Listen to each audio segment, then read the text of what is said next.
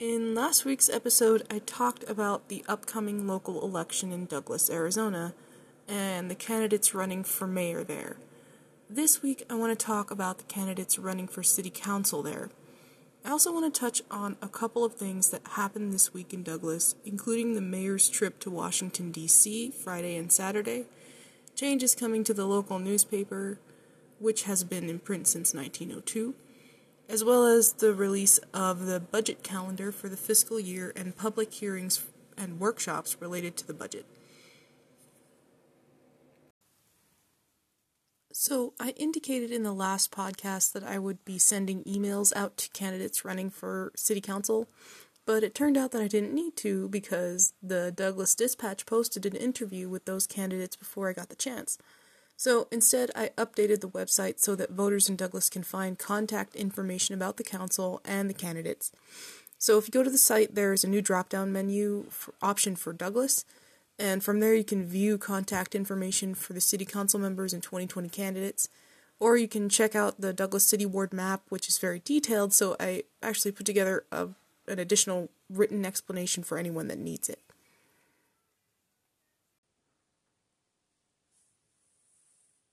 On February 13th, the mayor accepted the invitation to attend a reception at the White House in honor of National African American History Month.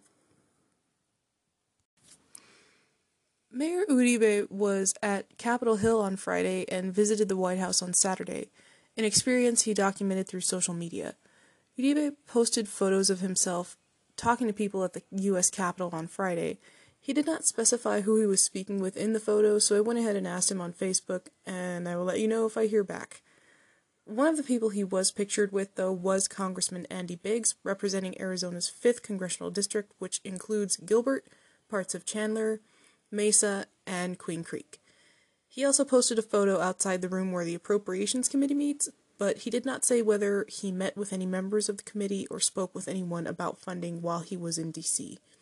On Saturday, he posted photos of Donald Trump addressing the room from a podium and thanked the administration and the White House for its hospitality. The city is installing a sewer main for the Bay Acres area using grant money awarded by the USDA. The city also released its budget calendar for the fiscal year 2020 and 2021 on Friday, which indicates there will be a public budget workshop on April 27th and 28th, and public hearings on the budget June 24th. The special meeting to adopt the final budget immediately follows a public hearing that same day. The City of Douglas released a public notice on Thursday that Washington Avenue between 24th and 34th will be under construction starting Friday the 28th and lasting through the year until the end of December.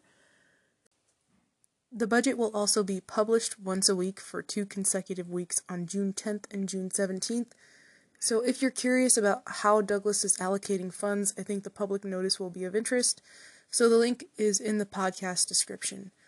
And of course, links to the rest of my resources will be included in the podcast description. This week, I want to thank the Douglas Dispatch and Mr. Bruce Wetton for their election coverage, because without it, I wouldn't have much to summarize, so thank you. Just trying to give credit where it's due, and the link to the interview from the Dispatch is included in the description. Thanks again. And of course, a big thank you to anyone who took the time to listen last week. I hope you find what I have to say useful in one way or another. Truly, sincerely, thank you. Candidates are running for city council seats in wards 1, 3, and 5. The election is next week, and there are 6 candidates running. Incumbent City Council member Margaret Morales' Ward 1 challenger is Mario Ramos, and incumbent Cesar Soto's Ward 5 challenger is Michael Baldernegro. Voters in Ward 3 will choose between Ben LaForge and Dania Acosta to fill the seat that will be vacated by Hewish in Ward 3. So let's get acquainted with the candidates. Margaret Morales is the incumbent for Ward 1 and has served a collective 10 years on the City Council, first between 2008 to 2016 and again from 2018 to now. She is manager of the Douglas Clinic and Douglas Quick Care for Copper Queen Medical Associates, telling the dispatch that she has worked in the medical field for over 30 years. Morales serves as chair of the Lions Club for 1 year. In the dispatch, Morales said that her voting record reflects the will of her constituents and is informed by expert advice and is not affected by whether the mayor and rest of council agree. Finance committee on the council, and she's also spent 16 years in the insurance industry. She was a board member on the Chamber of Commerce for 3 years and president for 2. She also served as president of the Douglas Noon Treatment Plant and the infrastructure necessary to support a commercial port of entry. She went on to underscore the importance of economic development and providing more resources for youth in the community. She talked a bit about the possible annexation of Bay Acres, including the... Morales went on to say that she would focus on what Douglas has to offer if re-elected to council, including downtown beautification as well as expansion and support for local businesses. She also touched on infrastructure, including street improvements, the wastewater need to install a sewer line, which we talked about earlier. She also discussed the positive economic impact of a commercial port of entry and other benefits, including job creation and less traffic. Morales heavily emphasized open and transparent communication with the community, telling the dispatch that she's interested in representing the whole of Douglas and will always vote in their best interest. Morales is being challenged by Mario Ramos in Ward 1, a current member of the school board for the Douglas Unified School District. After retiring from Phelps Dodge due to disability, Ramos worked in real estate for a year and has since been involved with a variety of local services, including the school board, Douglas Noon Lions Club, Douglas Area Food Bank, and the Douglas Little League. In the dispatch interview, Ramos talked about the need to maintain the streets and other infrastructure, mentioning parks and downtown revitalization. He also said that he would negotiate with Copper Queen Hospital to put a new hospital between Douglas and Bisbee, and he told the paper he would focus on ensuring allocated funds are used properly and prevent overspending. He went on to say that the commercial port of entry would be beneficial because it would bring jobs and economic stability, and he said he is inspired by his love for the community to be a city council. In Ward 3, Danya Acosta and Ben LaForge are competing for the seat that will be vacated by Donald Hewish. Acosta spent 13 years in law enforcement starting in 2003 with the Cochise County Sheriff's Office and moving on to work for the Douglas Police Department and the Arizona Attorney General's Office. She was assistant to the city manager for the city of Douglas and currently works for the accounting department at Chiricahua Community Health Centers and simultaneously is finishing a degree in business administration. She told the dispatch that she intends to continue in the footsteps of Donald Hewish. Throughout the interview, she heavily emphasized the importance of economic development and growth and the need to focus on pragmatic, obtainable goals.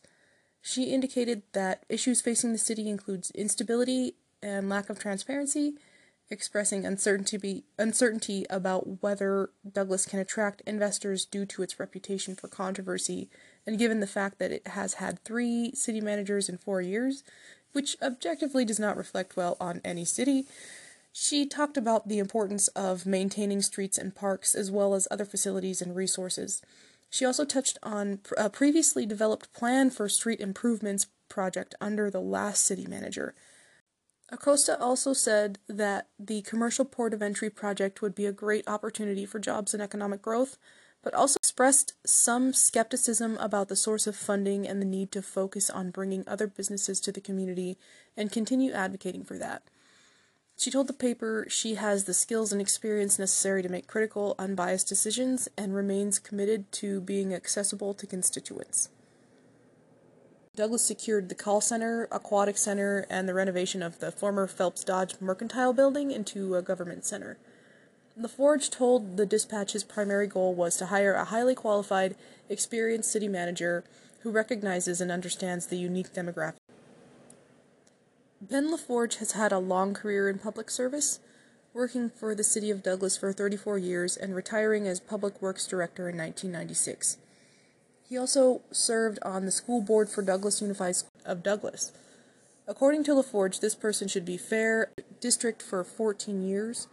LaForge was appointed to the Arizona Department of Transportation Advisory Board by Governor Bruce Babbitt, and on January 24, 2008, Governor Janet Napolitano declared it Ben LaForge Day, So throughout his time in the public service, he has been recognized for his contributions.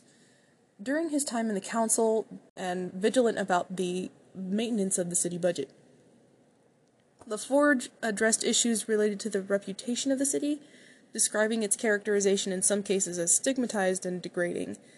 He said we should focus more heavily on the quality of life issues because they have not been addressed in the past, and said the city's relationships with a, quote, fiscal tax dollar conservative, NACO and AP are critical to.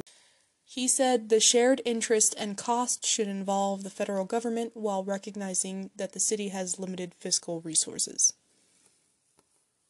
Economy. Like other candidates, LaForge did mention that improvements to city infrastructure were necessary, but also acknowledged that it would be costly and emphasized the need to focus on natural resources, conservation, and recycling in the meantime. LaForge went on to express support for the commercial port of entry and acknowledged its cost, while emphasizing that it will bring a variety of benefits to the local economy when it's done. Ward 5 incumbent Cesar Soto is being challenged by Michael Baldenegro. Soto has represented Ward 5 since 2018 and holds a bachelor's degree in accounting from the University of Sonora, Mexico. He is currently working toward a master's degree in school finance and has worked in school finance since 2006, working as a budget analyst for Creighton Elementary School District and later at Tucson Unified School District. Since 2012, he has worked as Chief Financial and Operations Officer for Douglas Unified School District. Soto told the Dispatch he intends to serve efficiently for another 4 years, focusing specifically on fixing Washington Street between 15th and 19th. He expressed the need to bring in jobs, create more programs for youth, and improve the streets.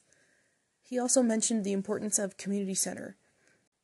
He went on to say the commercial port of entry project is long overdue and underscored how it would be beneficial to economic development. Soto said an important project to invest in would be fiber infrastructure and high-speed internet throughout the city, and went on to say the commercial port of entry project is long overdue, underscoring how it would be beneficial to economic development.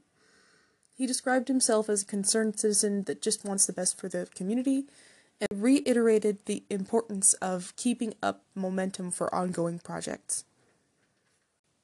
Michael Baldenegro is challenging Soto for his Ward 5 seat, Douglas Local, and volunteer for a variety of community programs and fundraisers, including active participation in church functions, prison ministry, and local sports. Baldenegro told the paper he has been in state and federal government for over 33 years, with a wealth of knowledge and experience working with policies and government processes. He heavily emphasized communication with the community, impartiality, and transparency. He also indicated he would hold open meetings and try to eliminate any fear of bullying or intimidation that may exist. Like other candidates, while Baldenegro also mentioned the streets, he noted that some progress has been made but not quite enough. He specifically mentioned the need to include more curbs that are compliant with the American Disabilities Act. And when it comes to the commercial port of entry, he said it is important to note that the project has not been finalized and the port will not be the ultimate solution to issues facing Douglas. He went on to say that other ideas should be considered to address these persistent issues. So that's pretty much it for this week. The election is now 5 days away, so if anything, I hope you got some useful background information about the candidates out of this. Please leave me any questions you may have, and I will investigate it for you and answer your question in a future podcast. You can also go to the blog for a written version of this podcast. I love questions and feedback, so give me all you got. Please let me know if there are any topics you want to hear covered, or if you have any questions at all related to the things I've talked about today.